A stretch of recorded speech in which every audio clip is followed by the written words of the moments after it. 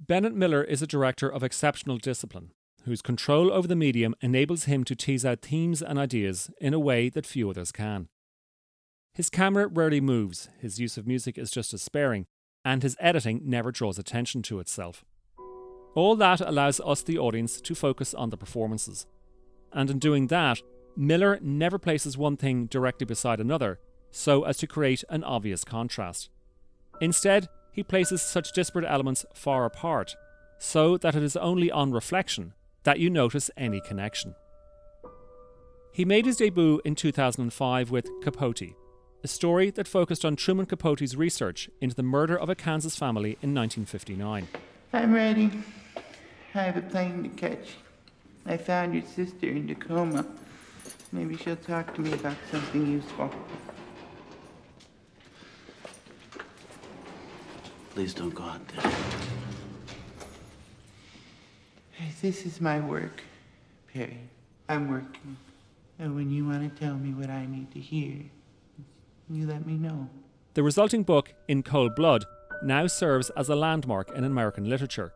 But towards the end of the film, we see Capote's personality beginning to fray, and in the ensuing years, he drank away his talent in an endless search for greater fame and adulation.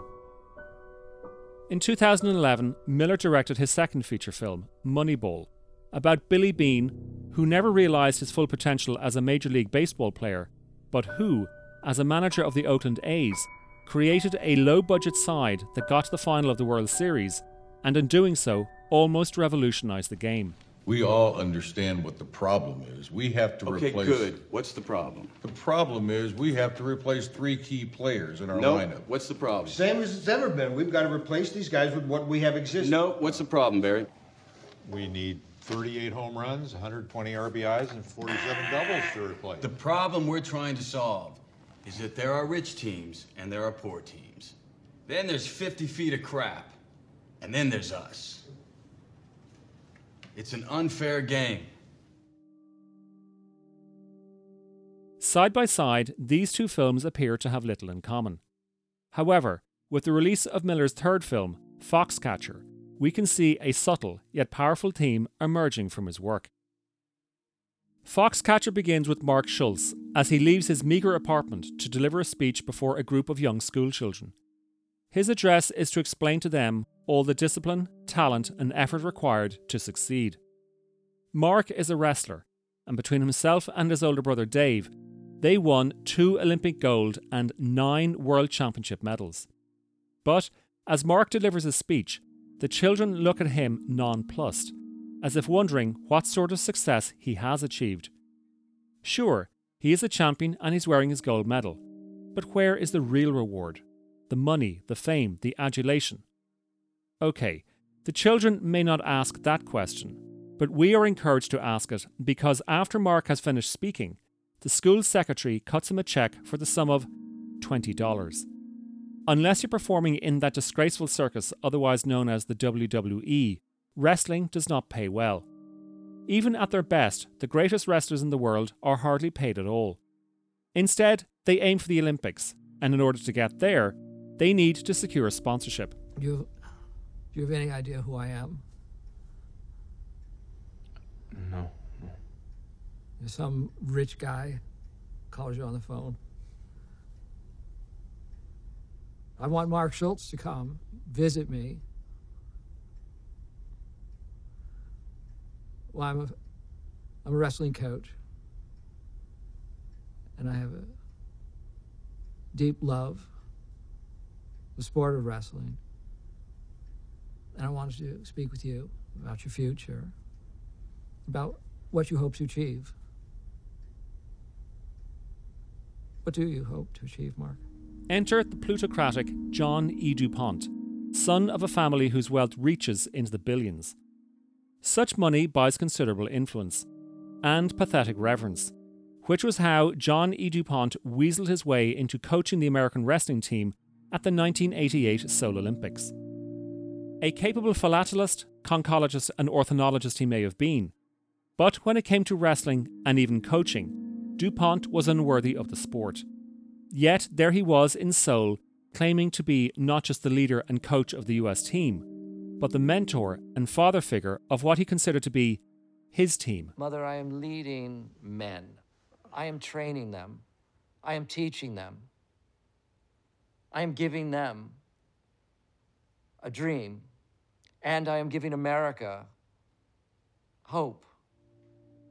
More than that, John E. DuPont liked to say that the initial E, which really stood for Elithair, stood for eagle. In order to understand this oddity, we need to know that the DuPonts are one of America's wealthiest and most influential families. Their $15 billion fortune comes from chemical manufacturing, and their influence stretches to the highest echelons of American politics. In 2013 alone, they paid down over $10 million for access to Washington's Senate and House of Congress. Further to that, we need to understand that the eagle is a symbol for the United States. It is golden. It soars high above the mountains and the prairies. In other words, as heir to that wealth and influence, John E. DuPont saw himself not only as a breed apart, but a set above everyone else. I'm a little concerned that there are some psychological issues that we need to take care of. I think he's going to be in real good shape. Well, I think you're doing a great job. Thank you, John. And I think that with you and I working in tandem, if we can't get him there, no one can. All right, get back. So, what links Foxcatcher to Capote and Moneyball? Already fated for his talents, Truman Capote's fame and adulation could not quench his thirst for yet more recognition. In Moneyball, Billy Beane challenged a mindset that believes only money can buy success, when in actual fact it is crippling America's mythological game. In Foxcatcher, we see an heir to $1 billion fortune who believes that he is restoring America's position in the world, when in actual fact he is trying to secure fame and recognition by feeding off the talents and efforts of other people. Mark, what's he get out of all this? Mr. DuPont? Yeah. America, winning. It can't have been easy for the writers Dan Futterman and E. Max Fry to mine those themes from the story. But however hard they toiled, and they certainly succeeded, it was not easy for the actors either. Here is Channing Tatum, who plays Mark Schultz, talking about his experiences with Mark Ruffalo, who plays his brother Dave, while Steve Carell plays DuPont. I think Ben would be okay with me saying that most movies, like you get done and you do an interview like this, and you're like, movies are so much fun. Like we just had this movie was not fun at all.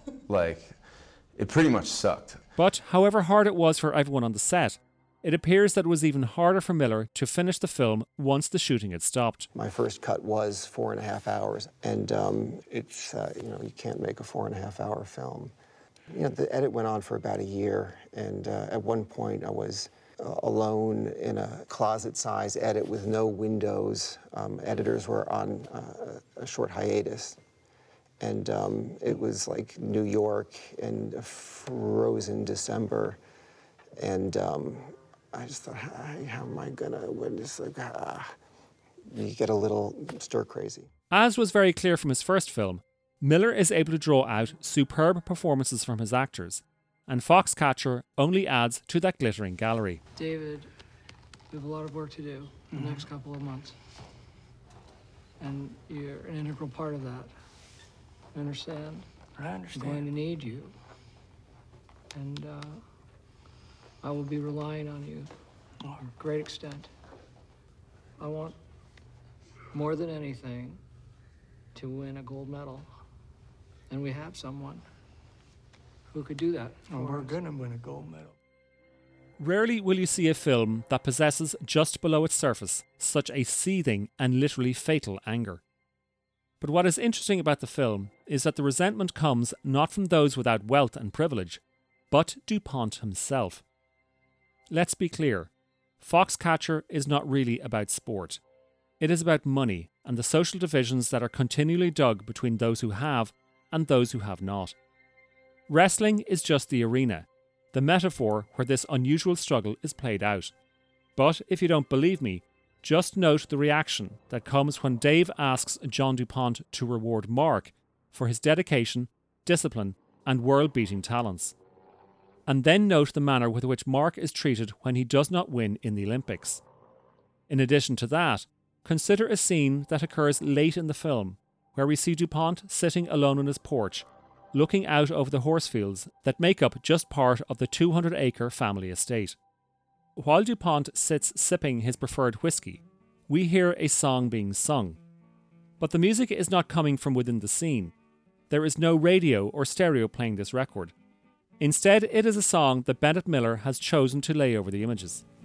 If ever there was a line or a song that ran completely contrary to DuPont's plutocratic view of the world and all the obscene sense of entitlement that goes with it, it is this song. This land is your land, and this land is my land. From California to the New York Island, from the Redwood Forest to the Gulf Stream waters, this land was made for you and me. And finally, for good measure, compare the opening, idealistic speech that Mark gave to those school children, and then consider the ending, where he climbs into the ring to partake in the exploitative, money-raking, blood-sucking blood sport, otherwise known as cage fighting. Foxcatcher is bleak, but it is brilliant. I roamed and rambled, and I followed my footsteps in the sparkling sands of her diamond deserts. All around me, a voice was a sounding. This land was made for you and me.